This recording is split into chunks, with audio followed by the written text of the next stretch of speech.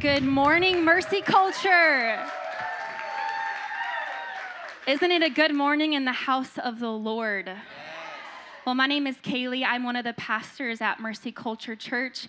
I know many of you are seeing me for the first time because I'm in Fort Worth. I'm in Waco today. I'm so excited to be in Waco, but I am mostly in Fort Worth, and I'm so excited to be with you this morning.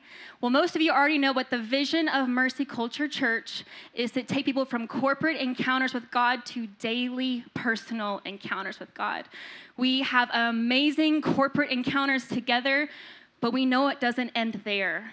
That the corporate encounter that we get to experience together, it pushes and drives us into the next encounter we get to have personally with the Lord.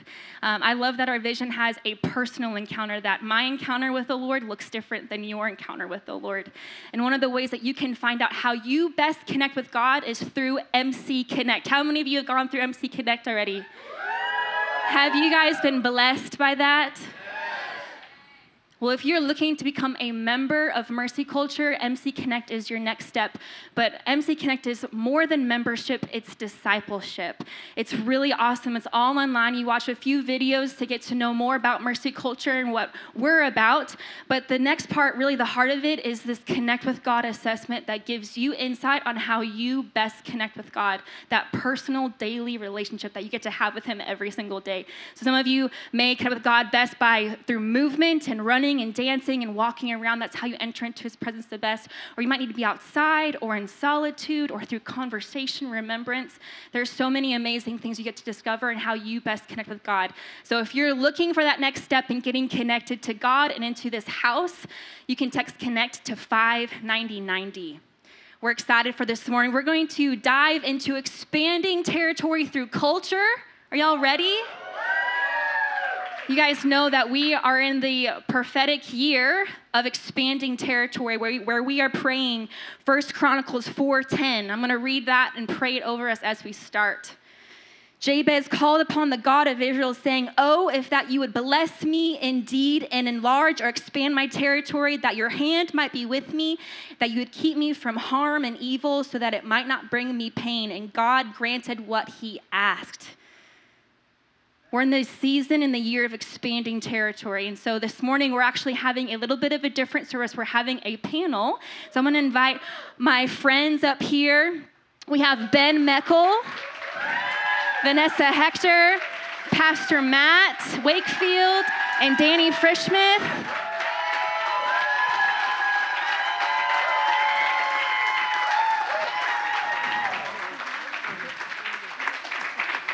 All of these individuals are on staff at Mercy Culture, lead in Mercy Culture, but more than that, they serve this house.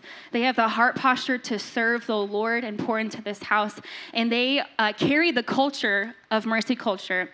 Pastor Les talked about last weekend about building the foundation of culture, and that our culture at Mercy Culture is really from the Lord.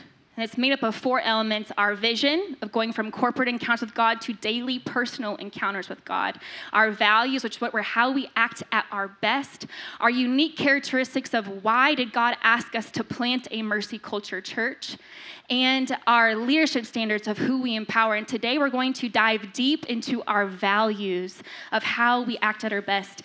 And so let's start.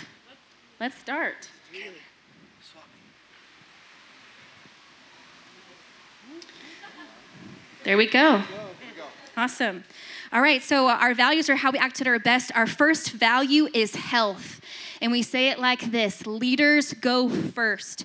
We remain healthy by prioritizing personal encounters with God, pursuing purity, putting family first, and protecting our Sabbath so that we could lead others in health. Ben, can you tell us about health? Yes. Health is one of those things that I love how it says we remain healthy by doing these things, but also it's the way we get healthy. So if there's an area of your life where you're not pursuing your daily encounter, you can't be healthy without daily encounter. You can't be healthy without pursuing purity. You can't be healthy without putting family first. And you can't be healthy without protecting your Sabbath. And so when we look at leaders go first, if you're in this room and you consider yourself a part of Mercy Culture, then you're a leader. You need to consider yourself a leader. And one of the things that God taught me early on is that you can only pass on what you possess yourself. And so I'm a sports guy. I love sports. And in basketball, I can't pass the ball unless I have it. So if you don't have this, you can't actually pass it on and lead well. And so when we say leaders go first, we're talking about is that when you're a part of this community, you're leading in this community, that means that you have to go first. You don't wait for somebody else to lean in and hold you accountable. You don't wait for somebody else to say, hey, you need to step up in this area. You don't wait for your spouse to start encouraging you. You don't wait for your kids to call you out. You go first and you lead yourself. And that's what leaders do. You want to be healthy, lead yourself first. And then when you lead yourself, you can lead your spouse, you can lead your kids, you can lead at work. But it means that we go first in these 4 areas.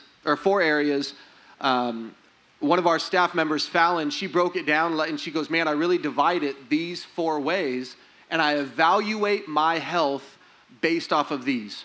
So prioritizing daily encounters. Your daily encounter with the Lord starts the day before. If you're somebody that wakes up early and you daily encounter with the Lord, it starts by going to bed early. You don't prioritize your daily encounter by going to bed at 3 a.m. And so you have to prioritize your daily encounter the next day by setting that time up for success. You have to learn what's the best way that I actually encounter God. If you haven't taken that assessment, dive into that. It truly will transform your time with the Lord. And then when it comes to pursuing purity, Matthew 6:33, seek first the kingdom of God and his righteousness. Many times we seek the kingdom, but we don't live like the kingdom. And so you have to seek the kingdom and pursue his righteousness, and then we step into it. That's what health looks like. Putting family first. This is one of those things where it doesn't matter who you are. You could be single in this room. You have a family. You have to put your family first. You have to put the things in your life that God decided. He could have made family however he wanted. He could have put us in tribes. He could have done anything. He decided family.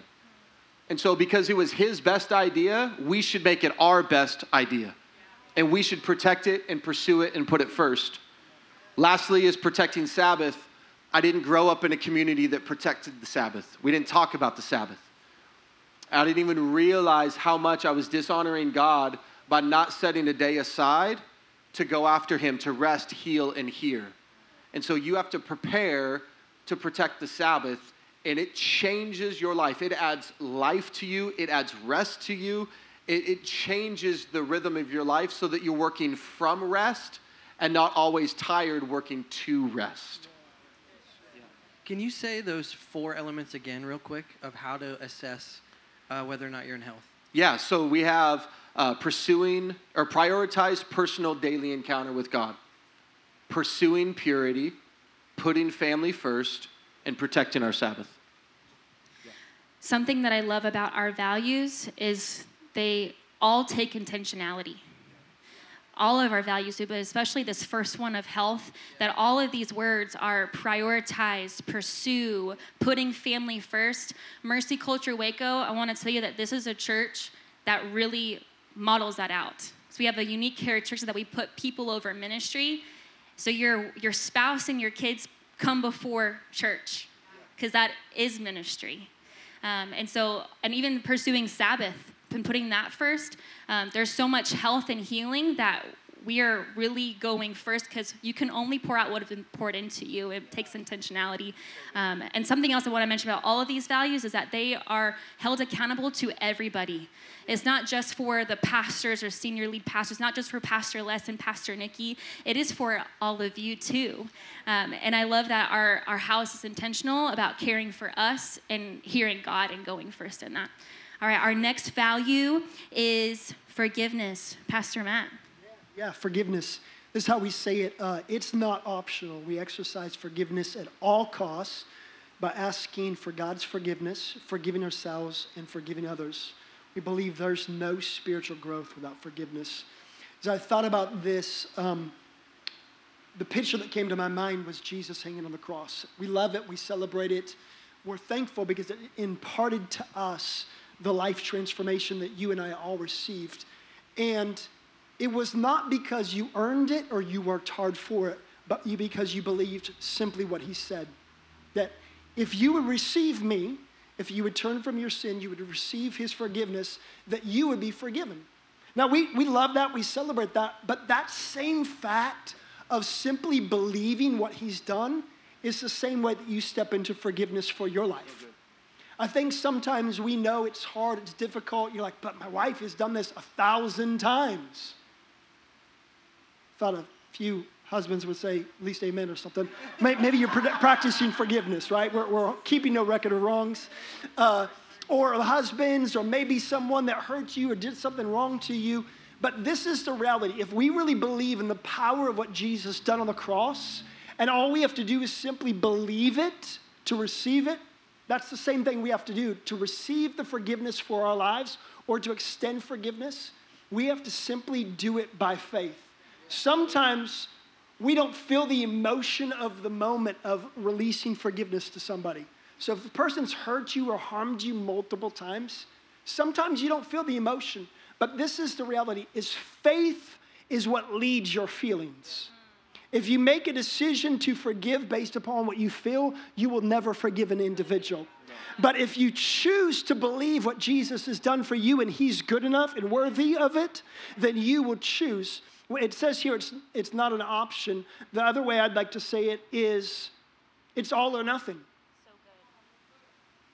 Either you believe all of the gospel, that he paid the full price for you, and it's worthy of him laying his life down, therefore you should choose to give it to him. Jesus says it this way in the Lord's Prayer. It says, our Father in heaven, hallowed be your name, your kingdom come, your will be done on earth as it is in heaven. Give us this day our daily bread. And many times we settle there because we like the presents. But presents only manifest or stays or resides in your life to the level you're willing to forgive or release forgiveness.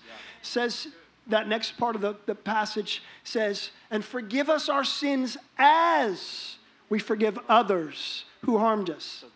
I don't believe you and I can operate or live as a yielded Christian if we don't operate in the value of forgiveness. Yeah. Probably many of us have heard this statement or this way before. It's like this. If you choose to hold on to unforgiveness to your life, it's like drinking poison and thinking the other person's going to die. But you don't know what they did to me. They did it intentionally. Yep. What you're doing is this, is you're saying, I'm going to hold on to bitterness and the poison of unforgiveness, and it's going to ruin my life, but thinking somehow it's going to harm them.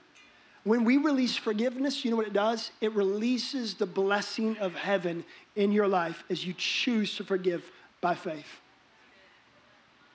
So good. Y'all ready for our next value? I got nothing, yeah. Our next value is authenticity. It's how we act at our best when we're authentic. We say it this way: we don't do fake.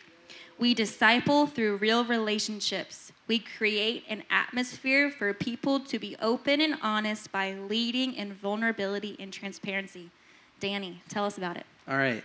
So I was thinking about authenticity, and there's a quote that Mark Snyder, he's on our worship team, he always tells me, he says, the presence of God draws us, but authentic relationship keeps us. And when revival breaks out and glory of the Lord comes, it draws people. The presence of God will draw people. But part of our, a crucial part of our individual growth in the Lord is authentic horizontal relationships between us and friends, us and our spouse, us and just horizontally. A lot of times American church can only focus on vertical relationship. Are we in right standing with the Lord? How can we grow closer to him? But we sometimes forget about this horizontal relationship.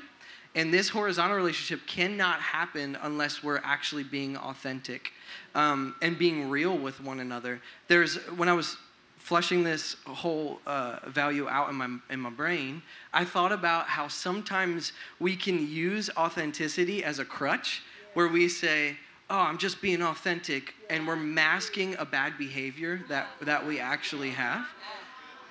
And what the Lord was teaching me was that in authenticity, a facet of authenticity, almost, may I say, the other side of the coin, is humility. Like if we don't have humility with authenticity, then we have this like fake transparency where we're not actually asking people to help the issues inside of us. We're just saying, oh, I have these issues and I'm fine. So real authentic relationship says, okay, I'm not doing well, or whatever the thing is, whatever's inside of you that you need help with. These things are in me. I'm being authentic with you. And the reason why I'm being authentic is I'm coming to you in humility so that you can point me back to Jesus, so that you can encourage me. And the outcome of this is a stronger relationship between you and me, but then also between me and my Father. Like it's a double-edged thing. And then one other thing I want to say is authenticity breeds authenticity. Pastor Landon always says, if you're in a team meeting or something and you feel like a performance or you feel this like fakeness, you be authentic first. So if you feel in your relationships where you're like, man, I feel like people are being fake with me, it's up to you to be authentic first. You can't demand someone to do it and you not do it yourself. So it's up to you to be real, honest, authentic. Yeah. Anything to add? I want to add one thing to that. Something that we see, and Pastor Lena does such a great job modeling this for us. He has this statement of putting it out in front of you.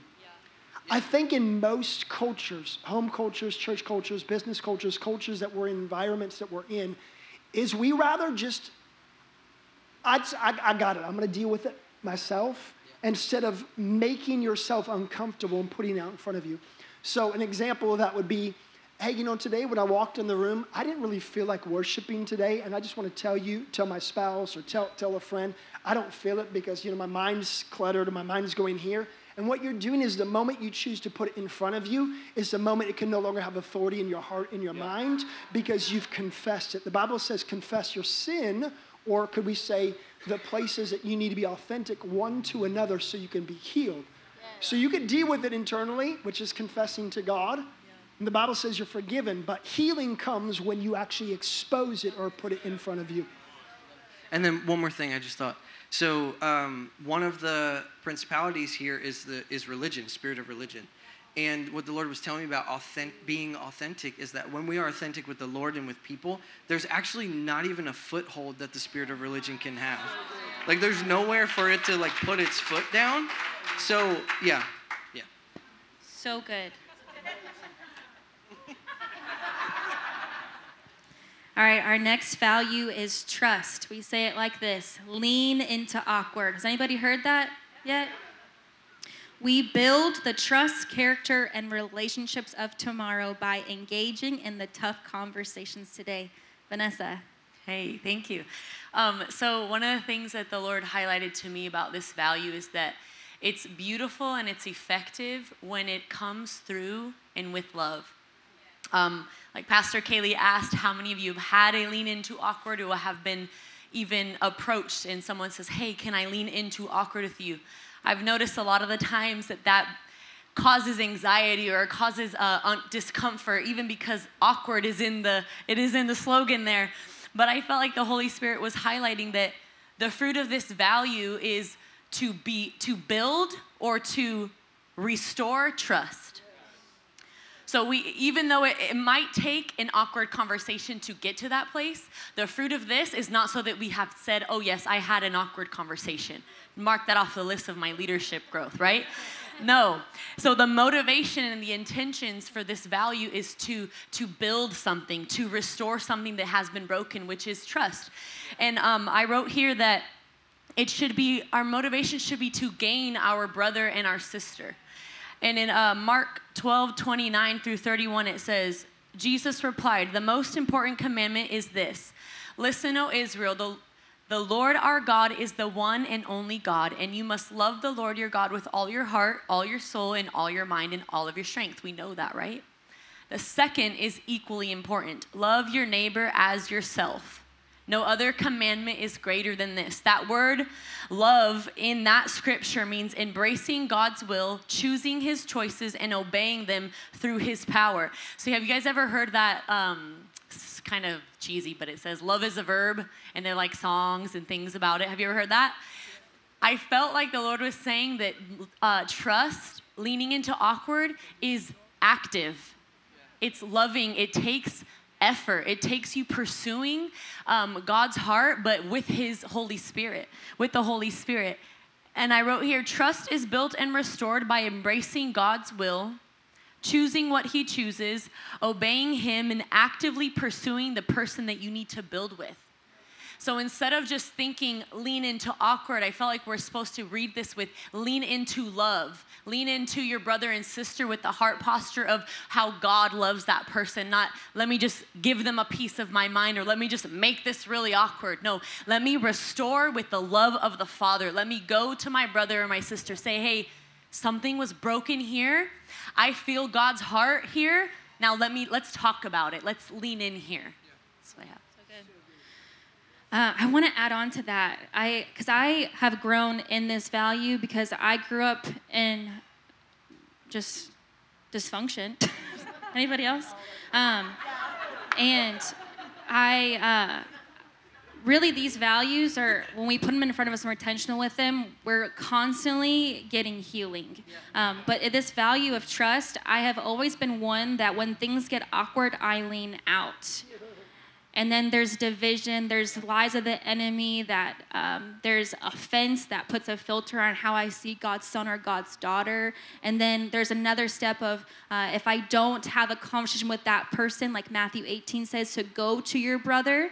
If I go to somebody else and I put my offense on Danny about what somebody else did, now Danny sees that person with my offense on his filter, and it just breeds disunity. And what we know at Mercy Culture is one of our leadership standards is unity, that we know the favor of God rests on unity. That says that in Psalm 133. And really when we build trust, character, and relationship of tomorrow by having those hard conversations and leaning into it, saying, hey, I feel this awkwardness, but I care about you too much to let it just slide. Is really what that value is. And on the other side, there's so much beauty and unity, and God's in that. Yeah. I was just going to add one more thing to that when Pastor Matt was talking about forgiveness, I felt like that was super crucial to have that understanding, especially when you have to go into a conversation to lean into awkward. Ask yourself, have I forgiven first before you go into that conversation? It makes me think of all of the opportunities we have to just go in with this brokenness and this bitterness and be like, you did this to me. But if we went to God first and forgave and released them, then our hearts are pure and we're ready to go to our brother to build and restore and get that unity. Yeah. It's how you build trust. I was just going to add one thing to that brought me a lot of, freedom, but also equipped me, is Pastor Landon would say this. He says, have the 100% conversation. Don't just say the thing that you know is going to get the good response. Go 100%. And it doesn't mean, the goal is not to be awkward. The goal is that I'm willing to get awkward in order for us to build trust. That's the goal. And so have the 100% conversation. Say all the things that you said in prayer to that other person. Say all the things to the person that you went to go get wisdom on the conversation beforehand. Say all the things. Go 100% in so that then you can walk away knowing that my heart is clear, everything's good, we built trust, and there's nothing there still remaining that hasn't been communicated. Pastor Kaily, can I lean in a little more? Did you see what I did there? I see what you did there. You see what I did there? That was your joke. Okay, so I want to tell a quick story. Okay, so I own a company, a construction company as well. And there was one time we were in a meeting, and me and another guy, we were not seeing eye to eye at all. And I was like, but the Lord said, and he was like, but God said, and we were just not. And so we ended the meeting, we left, and I went home, and we recorded the meeting on a phone. And I was like, I'm going to go to that recording, and I'm going to pick out all the things that he said that were wrong. And I was building a case. I was like, and tomorrow we're going to go in hard. And I was like, I'm going to lean into awkward. That's what I was going to do. And so I'm like pulling out my phone. I'm going to the voice memo, and I was about to hit play. And I hear the Holy Spirit say no. And I'm like, what? And so I'm like, okay, Lord, should I listen to this? And then he gave me this vision. He gave me this vision of I had a gun, and I had a magazine, where you load the ammo into the magazine, and I was loading ammo, but each piece of ammo that I was loading didn't have a bullet on it at all, and I was loading blanks into the magazine. And he said, you can listen to this voice memo if you want more blanks. In my mind, I thought, tomorrow I'm going to go and I'm going to blast this guy away with all the things he said that was wrong. And in reality, God was like, everything, the case that you're building is dumb. You need to go in humility, and you need to go with the intent of building unity. That's the whole intent, is to build unity. It's not to make a case for yourself and go to court. It's to actually find unity. And so that's what we did the next day, and it was beautiful. So, yeah. So good. All right, our next value is communication. We say it like this, downshift.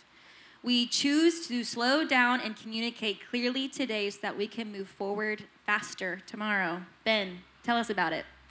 Downshift, it is one of my favorite values because it forces us to recognize that the majority of our arguments come from miscommunication, and every spouse said amen. And so if we would recognize that the majority of time miscommunications come because we don't take the initiative to go get the information that we need. Communication is our responsibility. And so with downshift is when you're driving a manual, which most people don't anymore, but it means that you're taking and you're going from fourth gear and you're going into third gear so that you can actually climb the hill, so that you can begin to go faster. And it means that I'm shifting gears. There's action being taken so that you and I can slow down in this moment to get all the information that we need so that we can run faster tomorrow. Now, sometimes people love just standing in neutral and all they want to do is talk. All they want to do is just gain information. But what about this? But what about this? But what about this idea? And the purpose of communication is to slow down today so that we can actually go faster tomorrow, not so that we can stay slow and just talk a lot. So we can't be stuck in neutral. There is a purpose behind downshifting. Yeah. It is to speed up tomorrow. The problem is that many times we want to slow down today to tell you what you need to do so that we can go faster, and we leave the other person behind. It only is true communication when both people are moving forward faster the next day. So you need to make sure that everybody knows what they need to know, when they need to know it, and how they need to know it. Which means that when you're going to downshift, you need to seek to understand first before seeking to be understood. Because what it does is it causes you to start the conversation from a place of humility that says, you might actually know something I don't. Then as you're slowing down and they begin to talk and share, if you were right, great, they just confirmed you were right. But if you were wrong, now nobody else knows you were wrong. Now you can go, great, and you can move forward. And nobody knows you're an idiot. It's awesome. So when we slow down and actually seek to understand with humility, and we downshift and we seek to understand, we say, we're going to look at you at heaven's value. You have something to offer. What do we need to do? We're slowing down today with the purpose of moving faster tomorrow. That is the goal. And so when you downshift, it's very simple. A lot of times it's informational. It's, hey, just checking your heart real quick. Can we downshift real quick? I want to make sure we're on the same page. There's this beautiful story in Genesis 11. It's the Tower of Babel. And in the Tower of Babel, it's fine. In the Tower of Babel, it says that they were one people with one language.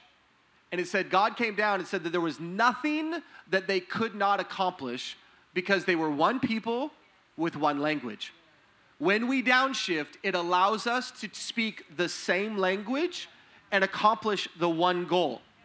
And so when we don't downshift, we're saying different things, but trying to accomplish the same goal, and it's frustrating. When I started at Mercy Culture, I would use the term connect. Hey, can we connect? Hey, can we talk? Hey, let's just connect real quick.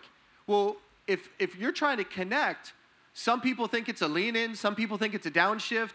they don't know exactly what it is. They don't know if they're getting fired, promoted, hired. Like, they don't know. They're just like, what is connect? Why are we getting together? If I say, hey, I need to lean in with you, what does that do? It automatically communicates the purpose of us getting together is to build trust.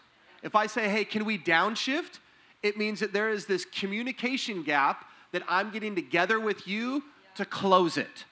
So when we use the same language, when we get together to get on the same page, it allows us to run further, faster, on the same page, together, and then we can actually fulfill the vision that God has for us. Practically, I want to add to the downshift is if you ever feel confusion or if you have a question, those are flags that you need to downshift. And so if you're ever in a meeting, you're like, I have this question, but I don't want to say it. Say it. It's our value. And you guys are leading through our values of communication. Our next value is generosity. We say no strings attached. We don't give to get. We give our time, treasure, and talents from a heart of love with pure motives. Pastor Matt. Yeah, so good. Just before I go into this value, I just felt this to encourage this thought in the room. I guess it would be a lean into awkward. Is there's people in the room and you're asking, why are we doing this in this space right now this morning? When God wanted to release blessing in the earth, you know what he did first? He created an Eden, an environment. What we're doing is we're creating or helping people understand the culture and the environment that God is trying to build. So presence, which is sustainable and transformative, can flow into mercy culture as well as flow out of mercy culture. So I want to encourage you that this is super important that we all capture this culture so we can build an environment that God wants to inhabit as well as God wants to release glory through. Yeah. Amen? So generosity, I believe, is this. How many want to see revival in the city of Waco? Can I just tell you this? I believe one of the number one keys to sustainable moves of God is generosity. The reason why I say this is because revival is systematic. If you study anything of Leonard Ravenhill, he talks about seasons of revival. And he talks about this idea that revival starts with seeds planted and then water that comes from heaven. It's our job to plant the seed, but it's God's job to release the rains of heaven. Now, if you're going to see revival outpouring the move of the Holy Spirit in your life in a sustainable way, you know how it happens? It happens through acts of generosity. Jesus, the Bible says that Jesus went around doing good and healing all who were oppressed. You know that he actually first just did good and then healing flowed from it? When you choose to have a generous heart, a generous mind, you know what happens? Is miracles, signs, and wonders flow through your life. I wrote down this thought here about generosity. Is the Bible says in, I believe it's in Psalm 32, I think it is, a generous man devises generous things. That means this, that the key to a solution-oriented life and becoming a problem solver for the world's issues and needs is being a generous person. If you think with a generous mindset, God will give you solutions for the world's problems and the world's ills. We want to be we want solutions for the issues and the conditions and the problems of Waco. You know where it starts? Just be generous with whatever you have. Jesus says it this way in the very beginning. He talks about what repentance looked like. He says, if you have 2 tunics and you see a person who doesn't have one, you give it away. You see a person who actually has a lack of something, then what do? You give it away. And he said, Jesus, when he comes to the very beginning, he begins to lay out the Beatitudes. He says, this is the key for sustainable revival, or this is a key for a lifestyle of what it looks like to repent, turn from your ways, and actually live out a kingdom lifestyle. I believe generosity is one of the greatest keys that will allow for sustainable move of God through your life and through my life. So good. We're going to say so good after everyone. So good. So good. So good. Our next value is excellence. We say, give your all. We represent the Lord by doing the best we can with what we have. Danny, share with us. So when they asked me to be part of the panel, I was like, okay, Lord, I'll do it under 2 circumstances or 2 conditions.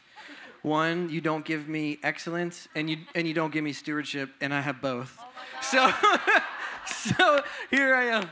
What were you going to say, Ben? Come on. It's just what happens when you tell God, I won't do this. I don't want to pastor in Fort Worth. Exactly. It's awesome. Anyway, the Lord needed to teach me some things, so here we go. I'll teach you what he taught me. Okay.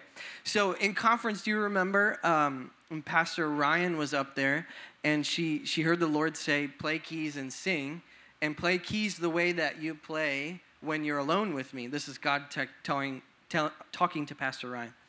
And Pastor Ryan was like, but I'm going to hit bad notes. When I play to you, I hit bad notes. And the Lord responded to her and said, I know it's not perfection, but it's pure.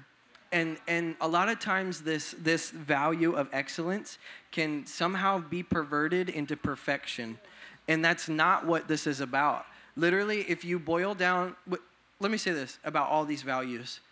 We do not need to overcomplicate these values.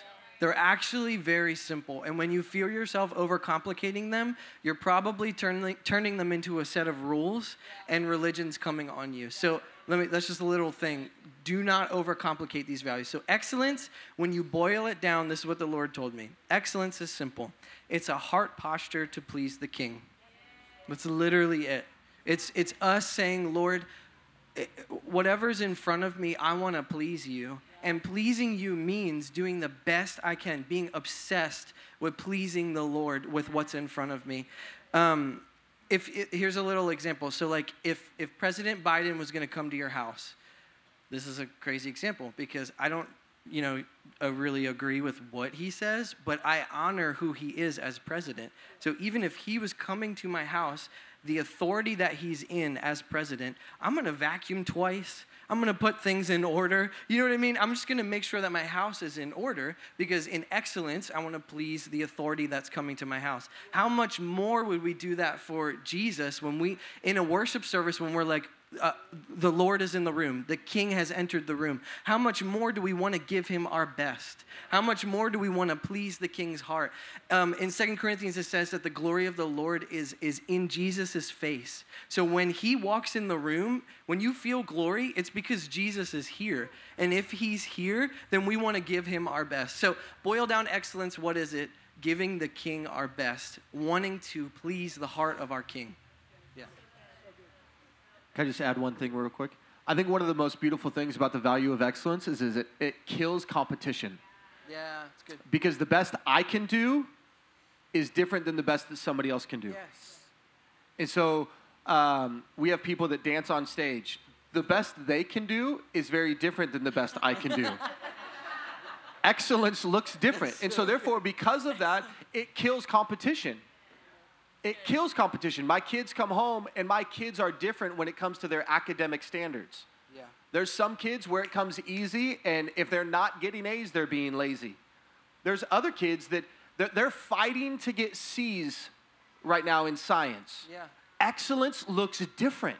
So good. And so therefore, when we step into a place where excellence is the best you can with what you have, you have something different than somebody else does. And so it frees us from competition. Yes. And it actually allows us to celebrate others going, you actually have something different than and I want to celebrate you because we're not in competition. No. Your excellence looks different in this area and mine looks different in this area. So when we hold excellence in that area and it's not a performance, it allows the body of Christ to celebrate and not to compete. That segues us perfectly because our next value is celebration. Come on! I didn't even know that. We say it like this, put it on the board. Yeah. If you're not having fun, you're doing it wrong. We make time to celebrate the little wins that create a big victory. Vanessa. Yes. Okay, celebration is a weapon. Okay, keep that in your mind as I continue to teach you on celebration. Celebration also produces soft hearts. In Proverbs 12:25, it says, worry weighs a person down, an encouraging word cheers a person up. something that I learned about celebration a couple of months ago is that celebration or having fun it requires a correct perspective of what the Lord is doing. Think about your ministry, your job, your family. For us to be able to say, if you're not having fun, you're doing it wrong. That word fun requires a perspective of what God is doing. Okay, so I just have a couple of bullet points here, and I'm just gonna read them off to you. But this perspective of celebration is a supernatural lens that we all need to have. Celebration is like a prescription that everybody has. It's the same one, but not everybody wears it.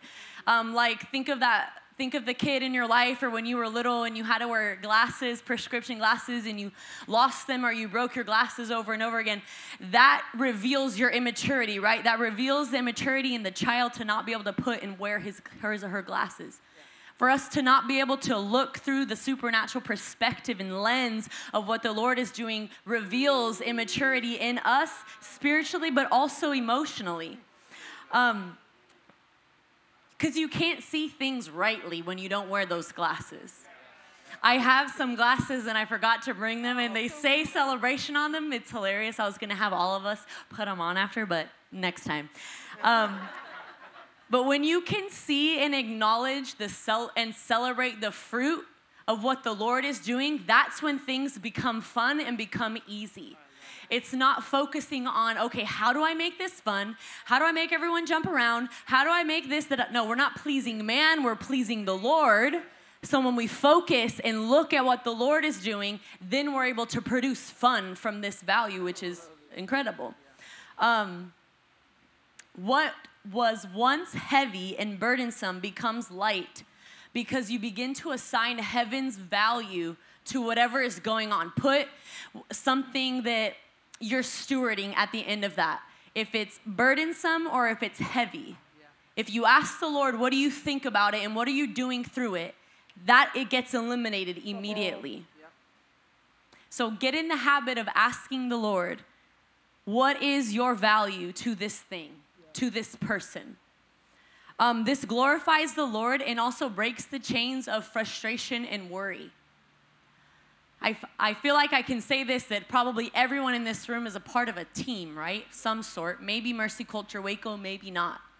If there is frustration or worry in your team, ask yourself, am I celebrating what God is doing in this area? I don't think we're talking about feedback today, are we? Or are we? Oh, we are. Oh my gosh, this is amazing. So before we go into feedback, take time to celebrate. Because it says in Scripture that produces soft hearts. Worry weighs somebody down, but encouragement lightens the load. So good. Let's go into feedback, and then we'll go to empowerment next. Feedback, we say hear, hear. We believe healthy feedback is a two-way street. We welcome opportunities to hear what is in your heart, and we commit to clarifying what is in ours. So good. So good, so good. We'll just say that. That's what we're going to say about the whole day. So good. This is what I wrote down when I was thinking about feedback is leaders look for and desire feedback. So if you're not looking for feedback, so you're doing something at your job, you're a young person, you're picking weeds at your house, whatever it is, and you're not looking for the feedback of how did I do or how can I prove in this, you've not moved to the place of thinking like a leader. You're still thinking like a person who is just trying to get by in life. The other thing I wrote down here is without feedback, we stay stagnant. I believe feedback, what it does is it opens our eyes up to a perspective that may be beyond our personal perspective or where our current leadership capacity is. The reality is this, every one of us are growing to be more and more like Jesus, and there's people that are around us that are more mature or are stronger in that specific area or place of life. And if we're looking for feedback, what we're saying is, I value who you are in this space. I value this gift in your life, or I value the strength that you have in this area of your life. And I want you to speak into it because I want to mature or grow in this area. One thing I want to highlight, I think my wife has mentioned before, Vanessa mentioned it before, is sometimes we think feedback is just criticism or areas of improvement. But true healthy feedback also celebrates the places that people are doing amazing and are strong. And if we don't have that component, what happens is we will become self-analytical and self-critical, and we'll live a life that's constantly condemning ourselves instead of actually seeing the places that we're growing. For instance, if you went today and you're working out in the gym, today was your first day in the gym, how many today would be your first day in the gym in a long time? That would be me. And so you go and you work out in the gym, and you're like, wow, bam, I did it, I killed it. And then tomorrow you think that somehow you're going to be more strong and more fit because you worked out one time. You're missing it. But this is what happens is without healthy feedback, we actually don't know where we've grown and improved, and we don't know where we should grow and improve. It's like having a coach or a spotter that says, hey, you're doing this incorrect. This is how you can tweak this. As well as, man, it's amazing. Last time we worked out, you could lift this, but you can lift this now. So feedback actually helps you grow and mature and see those blind spots. Yeah. Feedback feeds you. Yeah. Can I add something to that? Quickly. I just felt like as you were sharing that there were going to be people in this room that are going to receive healing from the pure understanding of what feedback is, but I felt specifically it was through submission to the Lord. And when you receive that revelation of what it means that there's safety and covering when you submit to the Lord, feedback coming from spiritual leaders or people that you love and that loves Jesus, it's like health, and it's like they're watering a plant and you begin to bloom and grow. So I just want to submit that to whoever in the room feels like feedback is always that criticism, or there's this like self-doubt that comes, or like insecurity that comes when you receive feedback. The Lord wants to heal those areas when you just submit fully to Him and to the people that He placed in your life to speak into you. So good. Our next value is empowerment. We say, our heart, your mind. We empower those with our heart to lead with their mind. We trade empowerment for teachability and humility. Ben. I felt this tug, just to say this real quick. One of the greatest things you can do with culture, these values, is we use it, my wife and I use this to parent our kids. And what it does is it creates a common language with our kids where they understand what we're talking about in a specific area. These values literally tell a leader what to do in any circumstance. So if you're like, what should I do? Look through the values and figure out which values would apply to this situation. My 7-year-old walked in the other day and said, hey, Dad, I need to downshift with you. Now, some people could be like, man, they just say it all the words. But you know what? My 7-year-old knows what downshift means, and it means now that we have a common language that allows us to get through her emotions, her whatever attitude that she has, and it fast-tracked her to be able to have a conversation with her dad. We get to have, hey, I need to lean in with you. My girls, after the volleyball game, they say, Dad, can we have some feedback on the game? When you take this and you bring it into your home, it literally equips your kids to lead without them even knowing that they're leading. And so this isn't just for inside the church, it's also for inside your home. And it forces you to be a better parent because now you're raising the standard of what your life should look like. And your kids, it's one of the hardest things when your kids hold you accountable. Dad, that doesn't look generous. Okay. But it's amazing because it raises the standard for everybody involved. So empowerment, our heart, your mind. I love this value because what it does is it makes us look like Jesus. You think about Jesus, he had the greatest message that will ever be told on the entire planet, and he left it in the hands of a bunch of rugrats that had already proved that they couldn't steward it. And yet he empowered them because they had his heart and they just had to figure out their mind. it forces our values that in this area, it means as a church, there's people in the room that are smarter than us. And the goal is that when we get on the same heart, we actually value the gift of God on your mind, and we want to empower you. The problem is that we have to just make sure that we're in the same heart. If we empower gifting, then you could have a worship leader that has an angelic voice, but an absolute unrighteous life. And it's all about them. And then unfortunately, the gift, they don't have the character, and it becomes something that actually is a burden, not a blessing. And so empowerment is one of those things that say, hey, when we're on the same page in heart, it opens the door for opportunities to actually empower and release your mind to do things in a way that we never could ourselves. And so just by functioning in empowerment, it pulls up the entire body of Christ. It's that Ephesians 4. It's that we do the work of the ministry, empowering the saints to do the work of the ministry. But if it comes down to that initial part of you have to have the heart, and then when we have the heart, we get to empower the mind behind it to actually run and accomplish all that God has. And we need everybody to do this. If we're going to take Waco, it's not going to be, 10 people and a staff doing it. Taking Waco is going to require an army of people with one heart, one language, and empowering your mind to go and run. But the beautiful part of empowerment means that beforehand, when I say go, you need to expect that there's going to be feedback. Empowerment requires feedback because it's teachability and humility.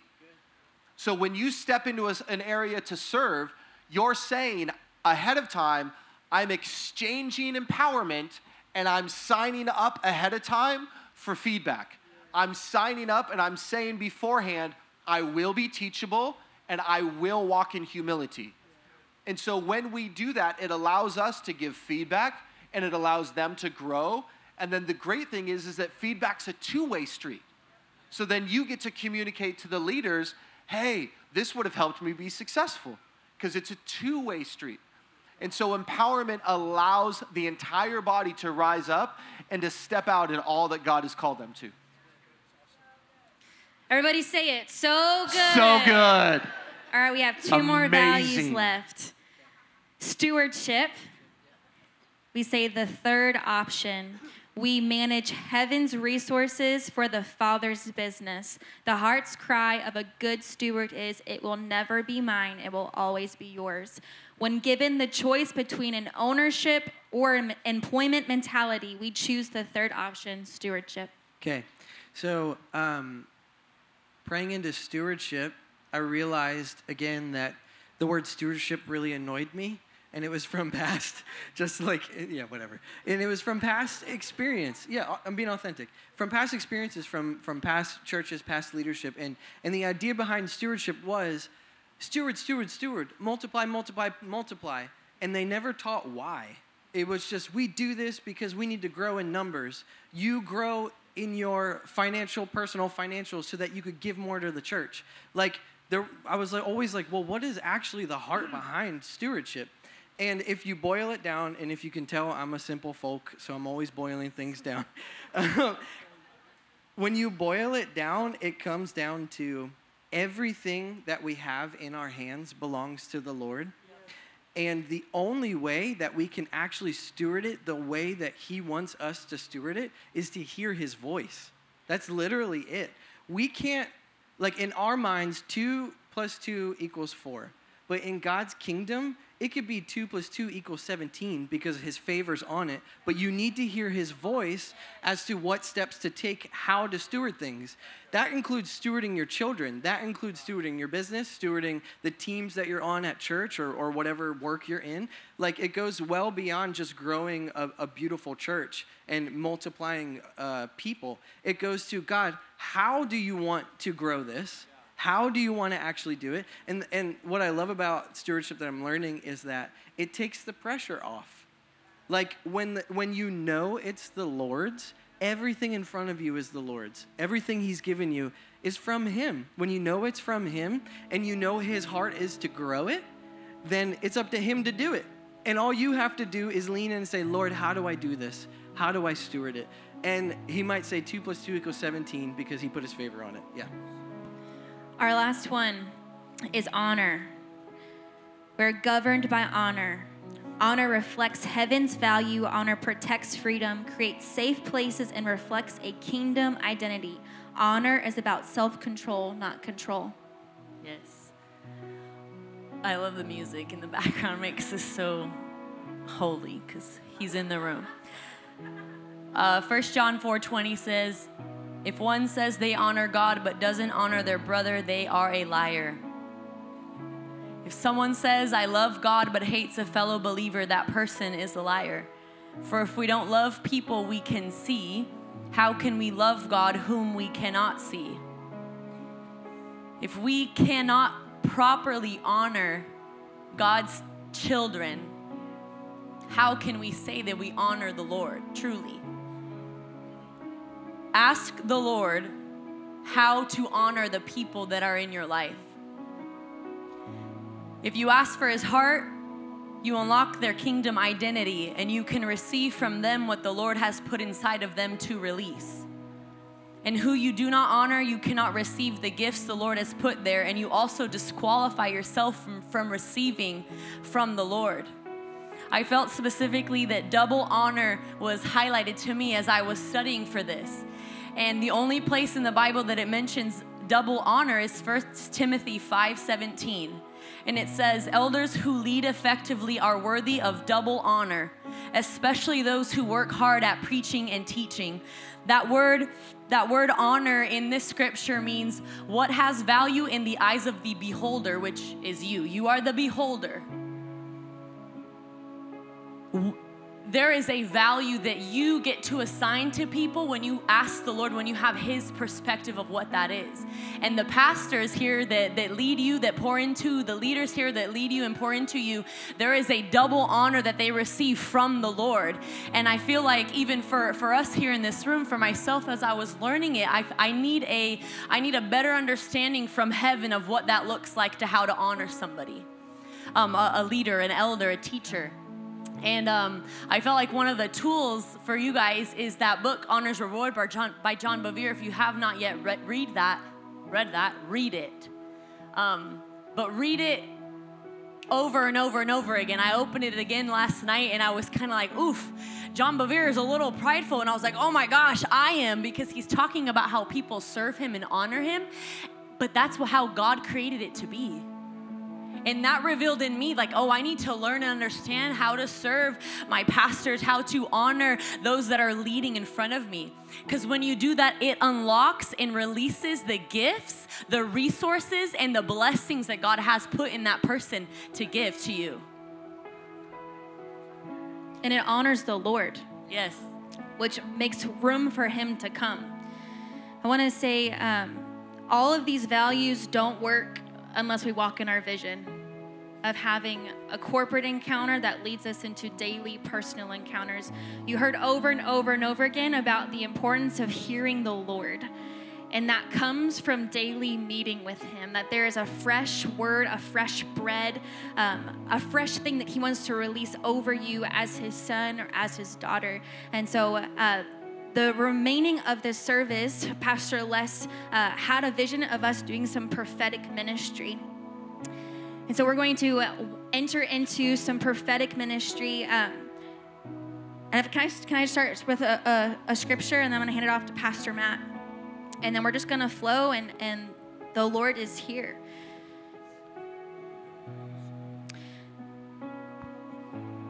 The Lord led me to 2 Chronicles 5. Pastor Les mentioned that he keeps seeing the glory of the Lord fill this tent.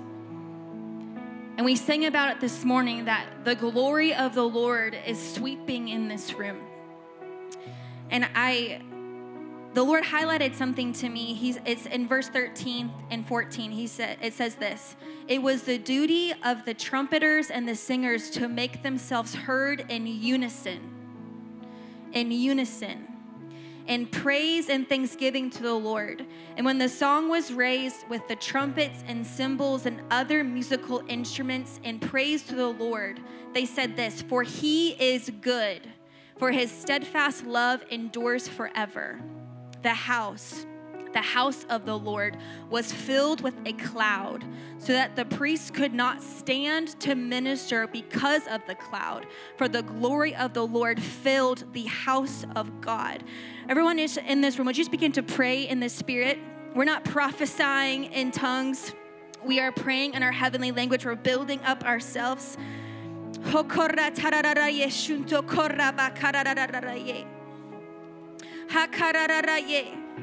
Jesus, I thank you that MC Waco will be a house of unity. That when unity is raised up over the city of Waco, your glory will usher in. God, I thank you that your banner is that you are good, that your steadfast love endures forever. So I was praying for you, MC Waco. I saw a vision as we're entering into unity and the glory of the Lord filling this tent. I had this vision of doors, of gates that many of you are trying to walk through. I saw you were trying to walk through these doors with your head, but only your heart would fit. You tried to understand. You tried to comprehend. You tried to make it make sense. But the Lord says, no, I want your heart to come in first and your head will follow. For the glory of the Lord to come, I feel like the Lord is saying that your heart must go in first. And that's by loving him.